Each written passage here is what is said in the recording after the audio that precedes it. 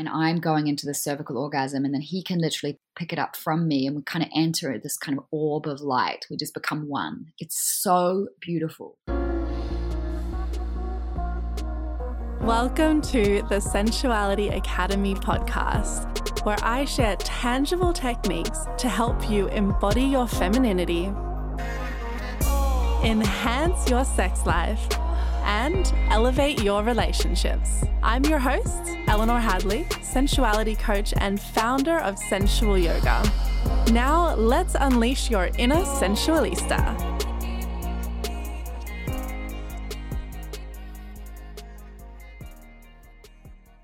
Hello and welcome to the Sensuality Academy podcast. So in my work, I teach a lot about sexuality, and of course, one of the major themes of the podcast is to help you enhance your sex life. Naturally, the topic of orgasms comes up frequently in my work, and it's always so much fun sharing with the students who aren't aware that there are multiple different types of orgasms that us vulva owners are capable of achieving. None more elusive, though, than the almighty cervical orgasm.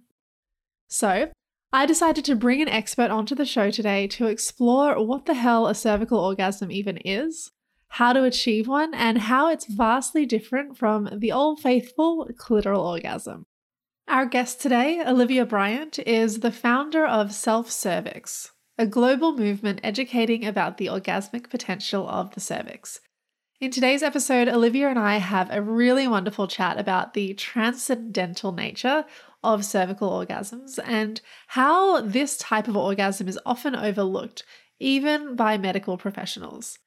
We also explore the process of de-armoring and resensitizing the area from potential numbness and why orgasms can often lead to big emotional releases. I had such a fun time talking to Olivia, and I know that you're going to get a lot out of this episode too. If you're wanting to really unlock your orgasmic potential, settle in and enjoy.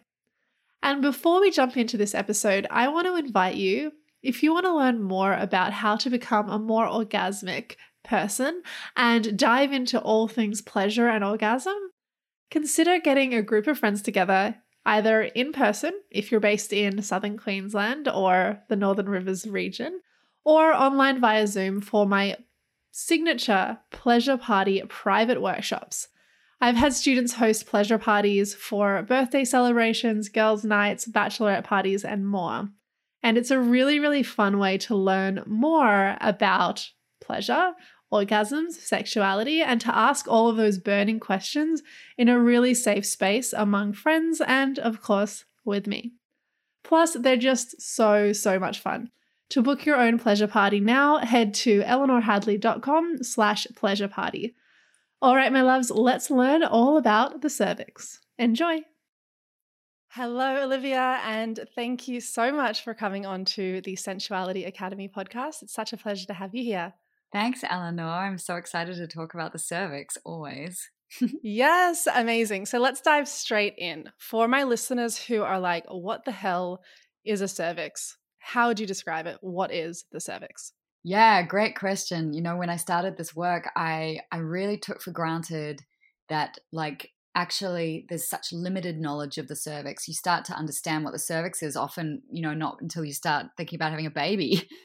And, so the cervix is sitting at the base of your uterus. It forms the neck of your uterus. So you can imagine your big billowy uterus, and then it kind of funnels down into a smaller section, which protrudes into the vaginal passage. So it feels like a bit of a donut inside your vagina. So if you were to go fishing up around in your vagina and then you kind of worked your way around, you might find a sort of a lumpy form of tissue. And it's amazing to me how many people think that they have some kind of growth inside of their vagina, but it's not a growth, it's your cervix. It feels like the tip of your nose. So if you were to feel this kind of harder tissue, it's through the cervix that we obviously bleed. The cervix produces a whole bunch of cervical mucus to keep the vagina clean and protect the uterus from having any bacteria going up and inside of it. So it's a very, very beautiful, important organ. Mostly, when we think about the cervix, we think about going to the gynecologist and having a pap smear. Maybe we've had HPV or cervical dysplasia, that's abnormal cells on the cervix. A lot of people have had the LETS procedure.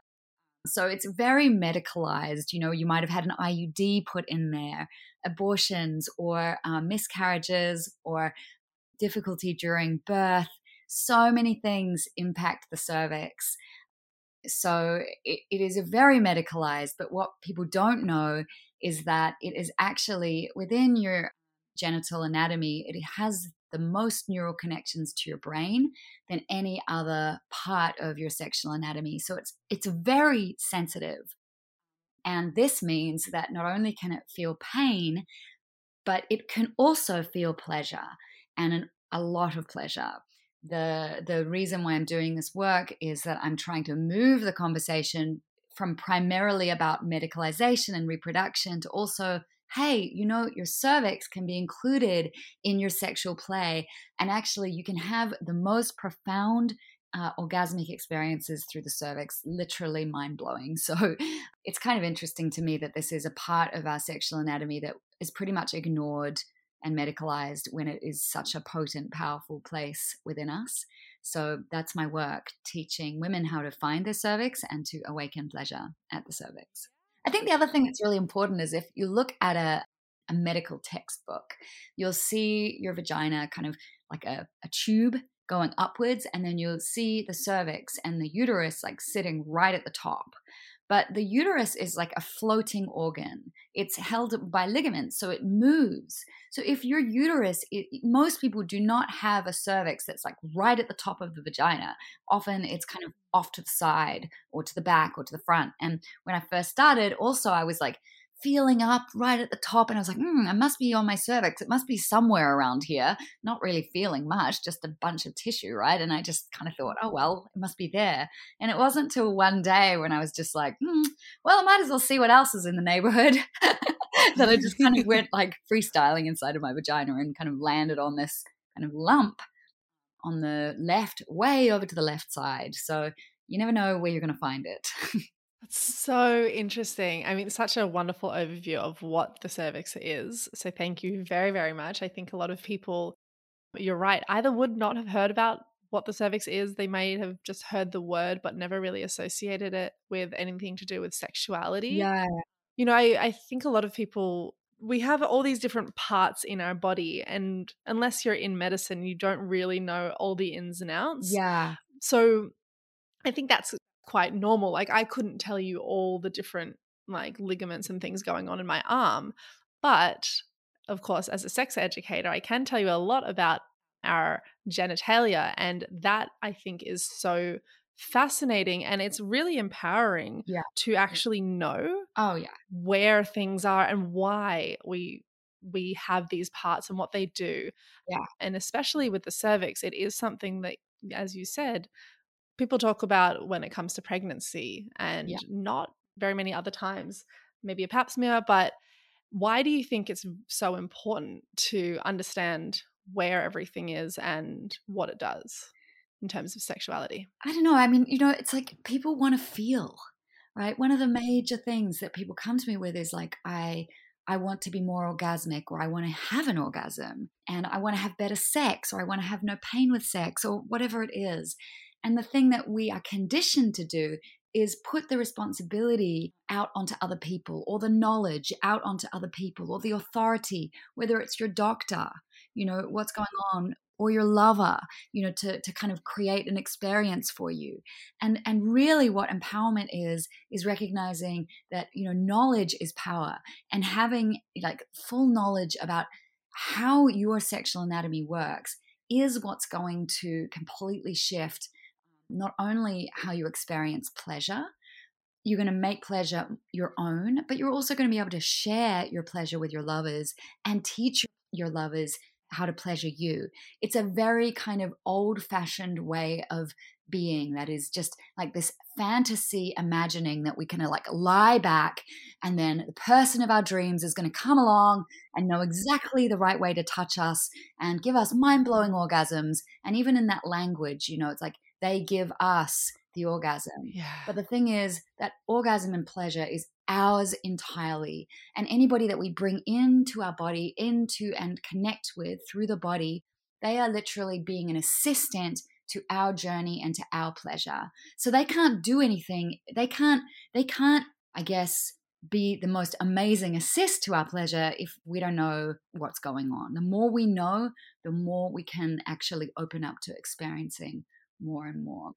So, when I started this, I was very, very limited in my orgasmic range. Like I really struggled, and it caused a lot of shame for me. I was working as a sexologist, helping around shame, because that was my major area of stuckness in myself.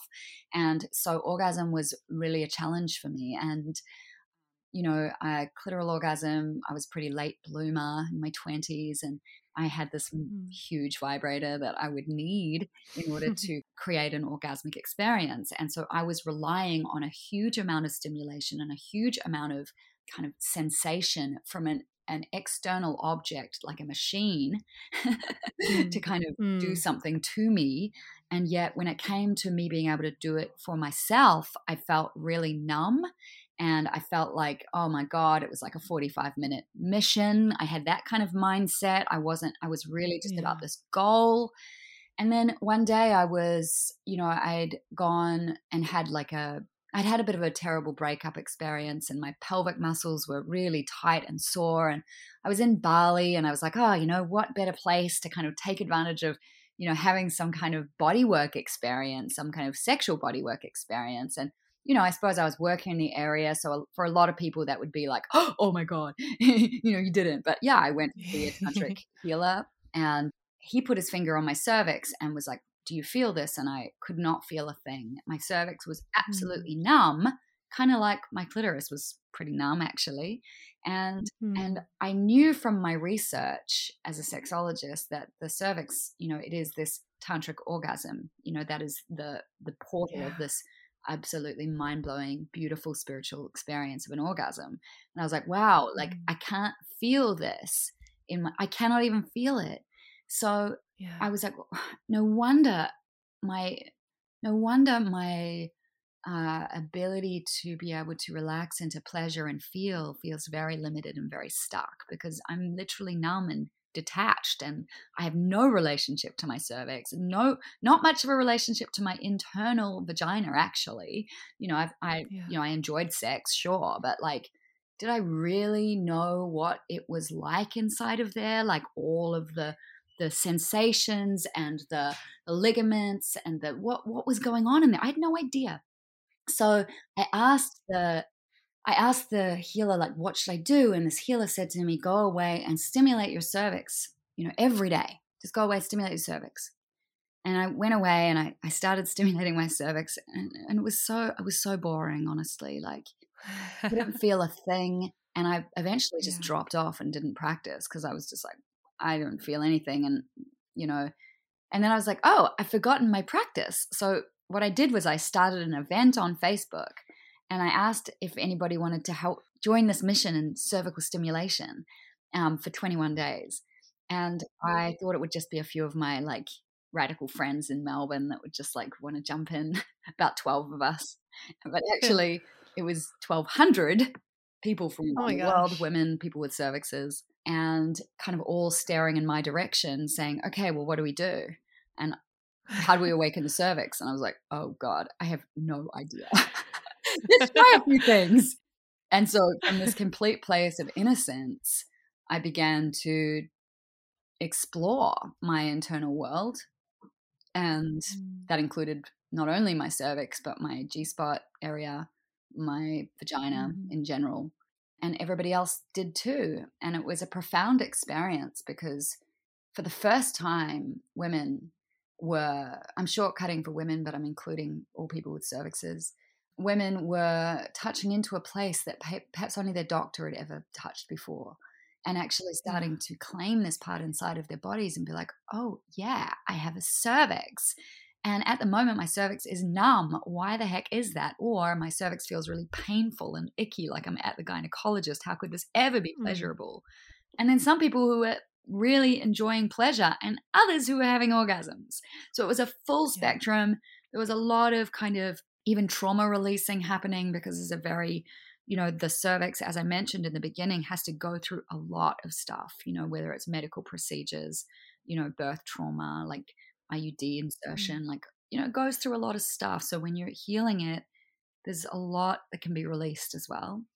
And so, yeah, it really became clear that the cervix is a very important part of our bodies that we need to start to understand, because there are so many reasons, like, I guess the cervix is what taught me to feel more empowered in general, in my, not only sexually but also when I go to the doctors, because I realized the extent to which my body had been done to, as in doctors were doing things to my cervix, like, you know the pap smears, you get like 15 minutes, you have to quickly undress and they make small talk as they Oh kind of like God. put this thing inside of you, and like, oh, it's just kind of like this Mm. really rushed and weird process. And then, I feel ill just thinking about yeah, it. right, so it's all just kind of done to you, and realizing, and even with, maybe pushing through some painful sex, maybe opening my Hmm. body for sex because I wanted to, but I really wasn't ready, but feeling like Yeah. I wanted to be that open, sensual, like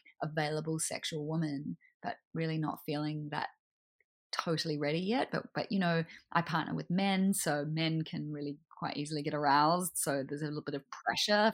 When I was younger, I felt a lot of pressure to kind of like be ready faster. So I think that really had an impact on how much I could feel inside of myself as well, because when that happens, you have to tense up your body to avoid feeling pain when you're not ready to open, or you might be a little drier. And so when I realized the impact to my cervix, it really made me start to take some charge over who was going to enter my body and how and when, because I didn't Yeah. want my cervix to have to like, I wanted my cervix to wake up and feel pleasure. I didn't want my cervix to be in this like perpetual state of fright and shock. I wanted my cervix to feel like, okay, it's safe to relax. It's safe to relax and open and feel. And to do that, Yeah. I really had to slow down, tell doc, like, I now, when I go to it for a pap smear, I'll actually put the speculum in myself, and then I will tell the doctor, I'll just take a breath and I'll pause and I'll tell the doctor, I'll say, okay, you can enter now with the swab. Like, I'll tell the doctor. I think that's so powerful to really take ownership of like, this is my body and I'm going to give you permission, Yes. but I need to tune in. Yes, And that's right. And it goes even deeper than the doctor asking for your permission, because if you think about it, that yeah, means this is procedure for them, but this is a procedure for you. So I get yeah, to say when I'm ready for you to enter me. This is yeah. my body and my procedure for my health. So, and the same really kind of happened with lovers as well. I was in bad habits with some of the ways I was having sex, and, kind of going along with their pace, or going along with touch that wasn't really, it was fine, but was I really asking for what I wanted? Was I really getting the kind of touch that I needed? Did I even know what I needed? And so Mm, where I had to kind of understand these things so that I could have some authority in those situations, and actually, you know, be more powerful in the bedroom, honestly. And I don't mean in a I don't mean in, because I think a lot of people hear that and they're like, oh yeah, but what about flow and surrender and all of that stuff? And I'm like, yeah, that's there as well. And if you don't feel confident and safe enough to be able to say, pause, stop, go, like this, like that, any of those things, then if you don't feel that kind of level of safety, then it's much harder to drop into flow and surrender. yeah, absolutely. Yeah, so those things have to be in place, first. And cheap, it took me. I mean, it's less. It's easier in a relationship where you can actually create these kind of containers and communication, and like really go into that. But I think there were, a lot of the time in my process, I was kind of having sex with new partners, and so I always felt so vulnerable, like I knew that the way I was entering the experience was probably a little different than just the usual, like, oh yeah, let's kind of hook up, like, we kiss, we get it on, we touch a bit, wham bam, it's kind of nice and fun. But like, Yeah. really, I'd had enough bad experiences, especially with more casual kind of experiences, to know like, oh, I just need to create a bit of communication first. And like, so there's some things that I do. Like, one of the things that I recommend to everybody is Betty Martin's 3 Minute Game, and it's on YouTube, and it's a really beautiful way of learning to ask for what you want and learning to take what feels good for you. So part of that is, first of all, learning, back to your question, it's learning what is good for you, and then asking someone to touch you that way. And this 3 Minute Game, which is free on YouTube, it kind of creates this really great little container, and it's easy and it's not too intimidating. But it's really, really good to understand if the person that you're about to let into your body is kind of, I'm just going to say, worthy, like if they can actually feel themselves, if they actually, are they just going to push on through and, sorry to be crass, but masturbate inside of you, Oh my gosh, exactly. And how many, I think, like a lot of people listening have had that Oh, experience where they just feel like, oh, you just kind of used me to jerk off. yes. And it's awful. It's awful because you're like, oh, like, are you having sex just to have sex? Or are you having sex with That's me? right. Yeah. I want to ask, because I know a lot of people will hear us talk about this like transcendental experience.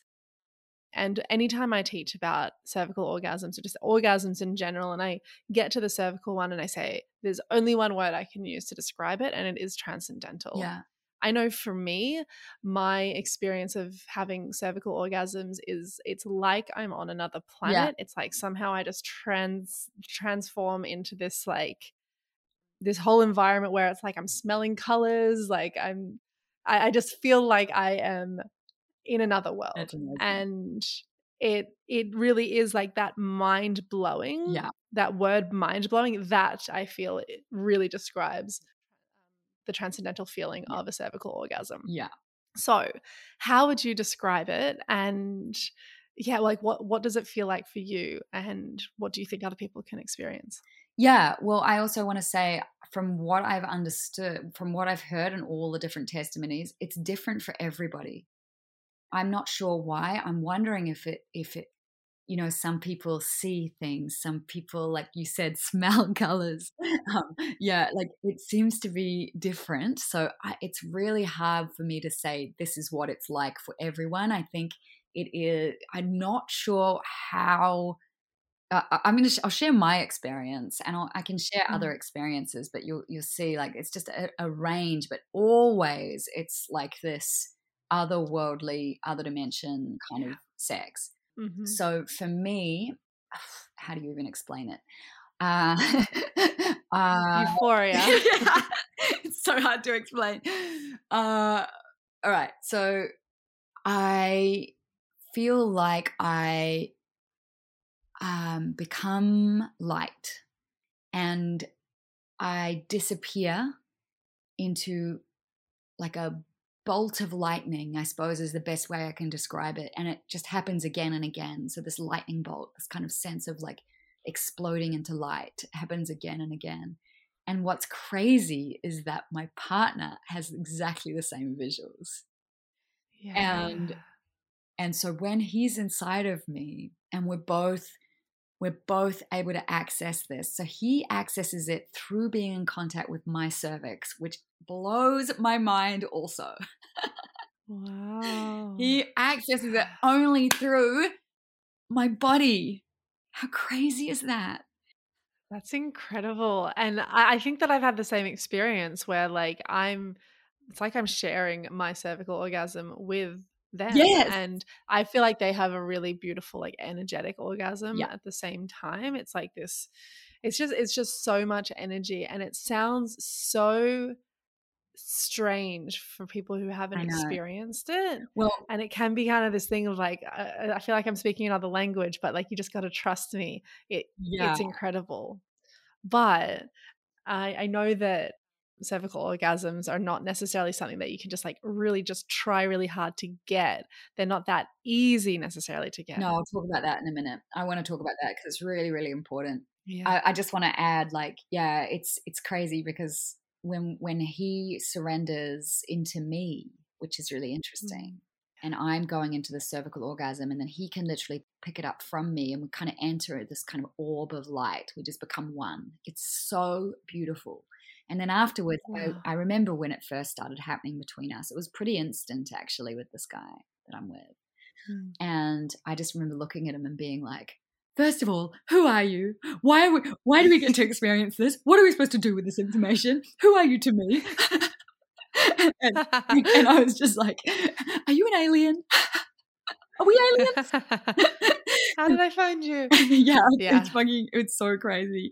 So, yeah, but I also want to say that, yeah, like I've been on this journey of healing for 5 years.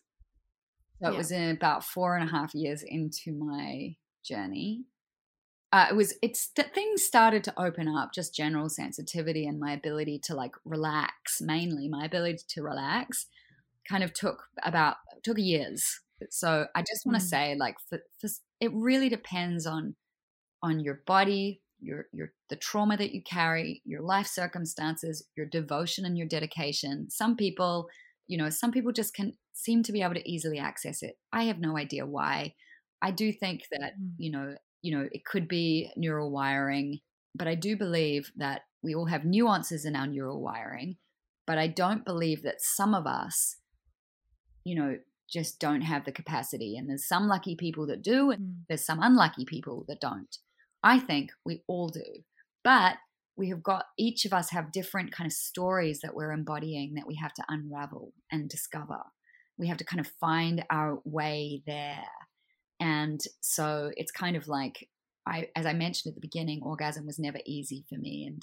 And I think Mm. I've held a lot of embodied shame, a lot of trauma in my body, and it's intergenerational as well. It's taken me a long time to unwind it. I still feel sometimes like I don't have amazing sex all the time, by the way. Like sometimes, Yeah. sometimes we have really not great sex sometimes, and we have to Yeah. try and keep it real. Like we've realized we have very human sex. We have what we call interstellar sex, and we have hybrid sex somewhere in between. I love that. I Yeah. think that's so important because I know that like for anybody listening who, maybe is very very early in your sexual awakening journey, I think that it can be quite intimidating sometimes to listen to people talk about these transcendental orgasms and this beautiful connection and they're just not having that themselves or they're not feeling capable of it. Like even the people who even the people who are sex educators. Like it's not like we're having this like 8-hour long sessions of Mm. interstellar sex every single Yeah. day. We're all human. And I mean, I talk a lot in my work about what I call gourmet sex versus snack sex. Like Mm. you don't sit down and have a gourmet Michelin star meal 3 times a day every single No. day of your life, but you do have them and it's beautiful to have it here and there. Yeah. But snacks are also great, but you can't live off snacks. You can't just eat chips 24/7 and expect to feel I nourished. remember being that woman, and listening to these kind of Mm. conversations, feeling kind of, many things: disappointed, Yeah. pissed off, resentful, Mhm. envious, wishful. Yes, all of it. What I kind of want to say is I really want to remind people, like, to just try to avoid comparing. What Yeah. my work really focuses on is what is there and what is present now for you to feel, like really maximize the pleasure through mindful awareness, and really celebrate the tiniest little pieces of pleasure.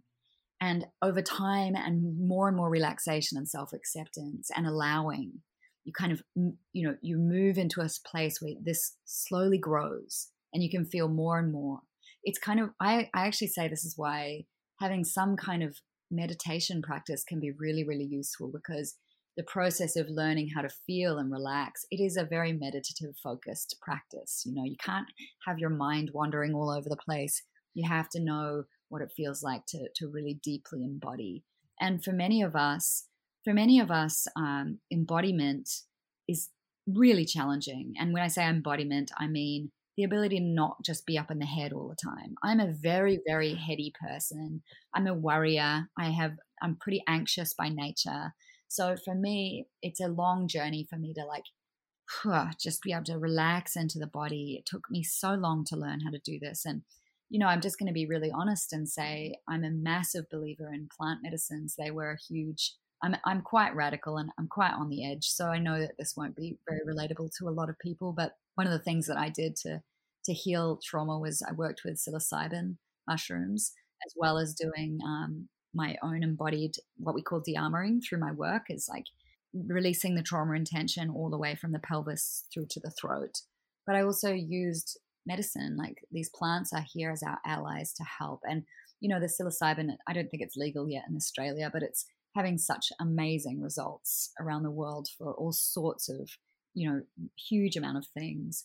And then also I found in my early years of exploring, just a little bit of cannabis oil was really good for helping me just relax into my body. So I know that that's not going to Yeah. be accessible for everybody, but for those of you who are open to it, who find really difficult to relax, those things can help you learn. So for me, the plant was a teacher. It helped me learn how to feel, and then I could integrate it and bring my mind there without it.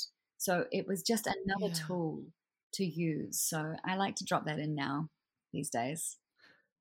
Yeah, beautiful. And I think that, there are so many different avenues, different tools available these days, and whether or not you have access to certain things. Yeah.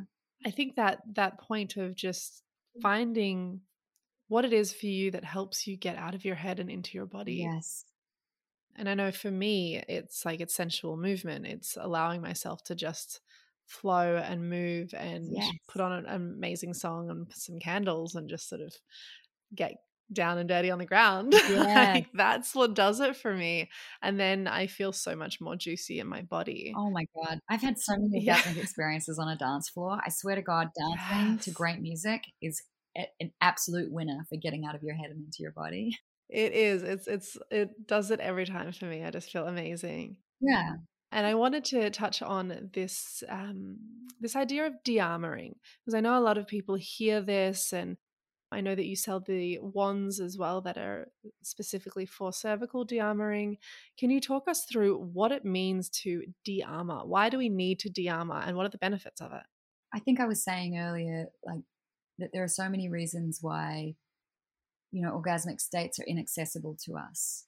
And we can like lump orgasm in with expression and emotion, because it's all movements of energy.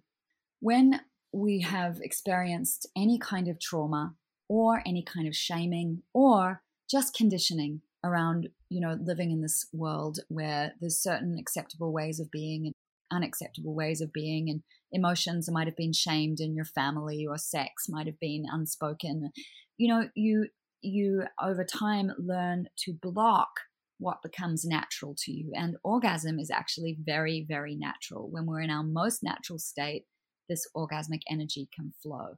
And emotions are the same. Look at a little baby. It's just flowing through emotions, flowing. And then as a kid, you might get taught, no, don't cry, go to your room, you're behaving badly, or whatever it is. And over time, we learn that certain things we have to shut down, and we have to literally kind of put a block in place. If you felt that lump in your throat because you're pushing the cry down, because your vagus nerve is basically telling you it's not safe to cry, and it's like suppressing your cry. And that you could call begins to create an armoring. Another kind of armoring would be any kind of physical trauma where, if you think about it, if you punch your arm, it will start to hurt after a while. If you keep punching, so it's giving you an indication like, oh my God, now back off, go away. Like I'm hurting. So that's like a little bit of armoring begins to happen. So it's telling me to go away. Then if I keep smacking my arm, it's going to numb out to protect itself. So the armoring occurs in the tissue of our body as a protective mechanism. And it's basically a response to the nervous system of like defense response. So it's like it's physical and emotional. So, you know, you might have heard our emotions can store in the body and we can have them blocked. They get blocked in particular areas in the body. So when you stimulate particular parts, some of your listeners might have had massages and cried, or had a sexual experience and cried. It's because whatever that practitioner or your lover is pressing into, it's holding emotional memory. And so the process of de-armoring is allowing us to release our guards, to soften the tissue where we might have created protective walls to prevent from feeling pain during sex. So it's like lumpy tissue or just energetic, right? And so when we touch into these places, we can create a release. And then we can start to access more sensitivity and we can start to relax more because there's more safety present in the tissue. The tissue no longer feels like, oh, I've got a hole, I've got to like block, I don't want to feel. It's like, no, you've taught your tissue by beautiful touch, like it's safe, you can relax, you can release. When you go to a massage because you've got sore muscles, you're essentially getting them to release the armor that you've built up. You know, think about like the tension that you might hold around your neck and shoulders. You know, we hold protectively. My pelvic floor, I'm in my car driving in so much traffic and I feel my pelvic floor is like pulling up. It's just like on guard. And so the de-armoring is just releasing all the ways we have to hold. So sometimes in life, you know, like we need a certain amount of armoring. You know, it's just, we can't just walk around completely vulnerable. We sort of need a little bit of armoring. But when it comes to being able to relax into intimacy, we need to be able to release the guard. We need to be able to release and let go and open up and be available and be allowing and not block and push away and protect and hide. So the work is about, clearing and releasing. And the wand, you know, at the physical level, it's about massaging out. But we also de-armor our hearts and our throats, and we clear all the ways that we might have protected our hearts or stopped our expression. And so we become free. So you know, I always say, like, when we go towards cervical orgasm, we're moving closer and closer towards our most natural state of being. And I see this as a continual process. That's what self-cervix release journey is all about. It's like we have to continually work on this because life happens. We get re-traumatized or triggered, or we get anxious and stressed, and our body's holding it. Or we might have had a really shitty sexual experience. And, you know, now we feel like, you know, terrible, you know, I have this, you know, like we might be feeling vaginal pain. And now we need to have some de-armoring done to just release the pain and the tension. So, yeah, it's really, really, really instrumental. I think, you know, in terms of vaginally, we are very, very good at holding our pelvic floors up and tight. That's part of a stress response. Because the pelvic floor it's very dynamic. It is supposed to be able to pull up, but it's also supposed to be able to relax down completely. And it's also supposed to be able to move beyond that relaxation into a kind of a pushing out movement. So we're very practiced at pulling up. So we're learning how to relax in the opposite direction so that when it comes to sex, you know, you don't have to do anything during sex. You don't have to like squeeze your pelvic floor, tighten your pussy. You don't have to do any of that. Like if you are in a completely optimal state of relaxation, your vagina will do what your vagina knows how to do best at its optimal state, which is to contract and relax and contract and relax and contract into orgasm. Amazing. I think that so many people do have this idea that, you need to be tight. And I feel like everybody listening while you were just speaking was probably sitting there trying to think, oh, am I tightening it? Okay, trying to relax our pelvic floor. I think that the act of de-armoring is such a beautiful thing, and I know I've done some work on that as well. But I love that you mentioned that it's not just about the physical de-armoring using a glass wand inside the actual vaginal walls and the cervix, but also about de-armoring your heart and your throat so that you can feel and express. I Yeah. think that's a gorgeous point. Yeah, I mean, I actually ended up having to make an entire program. We called it Self Partnership because I just Mm. noticed, relating is so hard.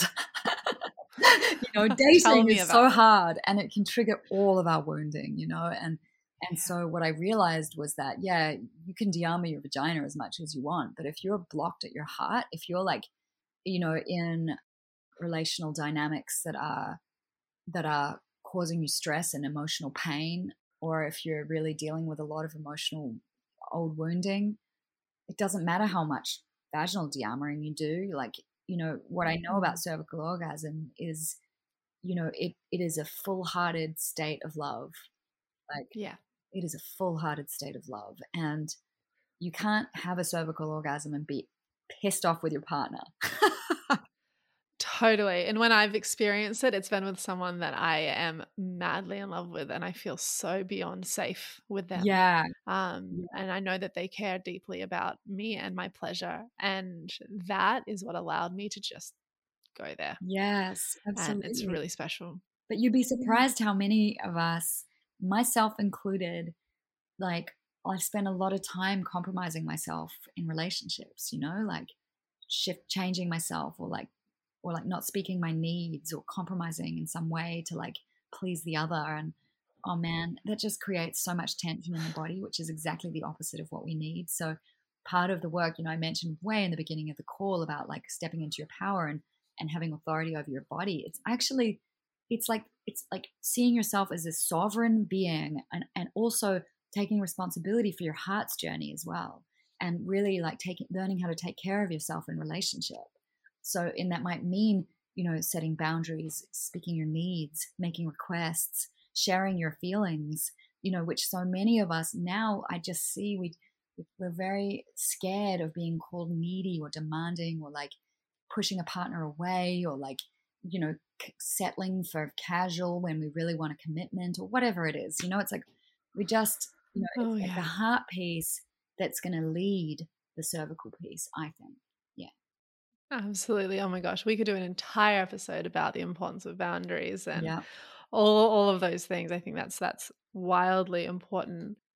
There was something that I wanted to ask before I let you go about this cervical orgasm and the fact that the cervix has these three nerves Mm. connected to it. Because I know that some people listening are like, well, why cervical? Like, why aren't you doing an entire episode about the clitoral orgasm? And it's because the cervical orgasm is quite unique. Can you explain to us briefly, like, what these three nerves are and why cervical orgasms are quite different to other orgasms that we can experience in our body? So I just want to say, like, all orgasms are going to feel different, and all orgasms serve a different purpose, I think. I like to say that I don't like to put orgasms on a scale of hierarchy. I like to say they're all medicine. Each one has a different thing that they can offer. Thank you. Oh my gosh. Just a little caveat on that. That was the next question I was going to ask you, but I share the same perspective that orgasms should not be placed on a hierarchy. We're not saying cervical is the best one and clitoral sucks. I know that so many sex educators out there like insist that, clitoral orgasms are far too easy and that we should stop having them. But I love that you feel the same way. Like, clitoral orgasms are an amazing medicine, and I value every single kind of orgasm that we can have. So that's really important. So the three nerves of the cervix, they're paired nerves, which means that there's one going left and one going right, which is really unique. I don't know that there's any other organ in the body that has this three paired nerve connection. So the hypogastric nerve, the pelvic nerve, and the vagus nerve. And the vagus nerve, I think, is what allows us to have this very tripped out experience. We theorize, we have a theory that DMT is released in the brain, and that is the active ingredient in plant medicine, which is why I got interested in plant medicine. So it's the Wow. Yeah. it's the active ingredients in like ayahuasca, which is a psychedelic, psychoactive plant. material, or substance within the plant. And so we believe, and we can't prove it, but it definitely feels that way, that DMT is released because of the vagus nerve connection. So I think that like, so I mean, I suppose we've already answered why it's so unique. But the interesting thing is that the main kind of teaching in the world of sexology is that the clitoris is needed really for all orgasms, that the clitoris is involved. So with the cervix, that is completely not the case. So the cervix, we know for sure that it can be orgasmic without any input from the clitoris.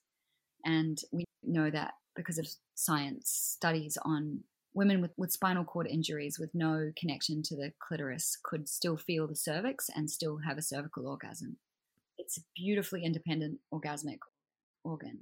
So you have to think about the clitoris, the nerve to the clitoris, the pudendal nerve is more surface. It's closer to the surface. And so that's why you can access it like from the outside, even though the clitoris moves deep into the body, the nerves actually go right to the vulva.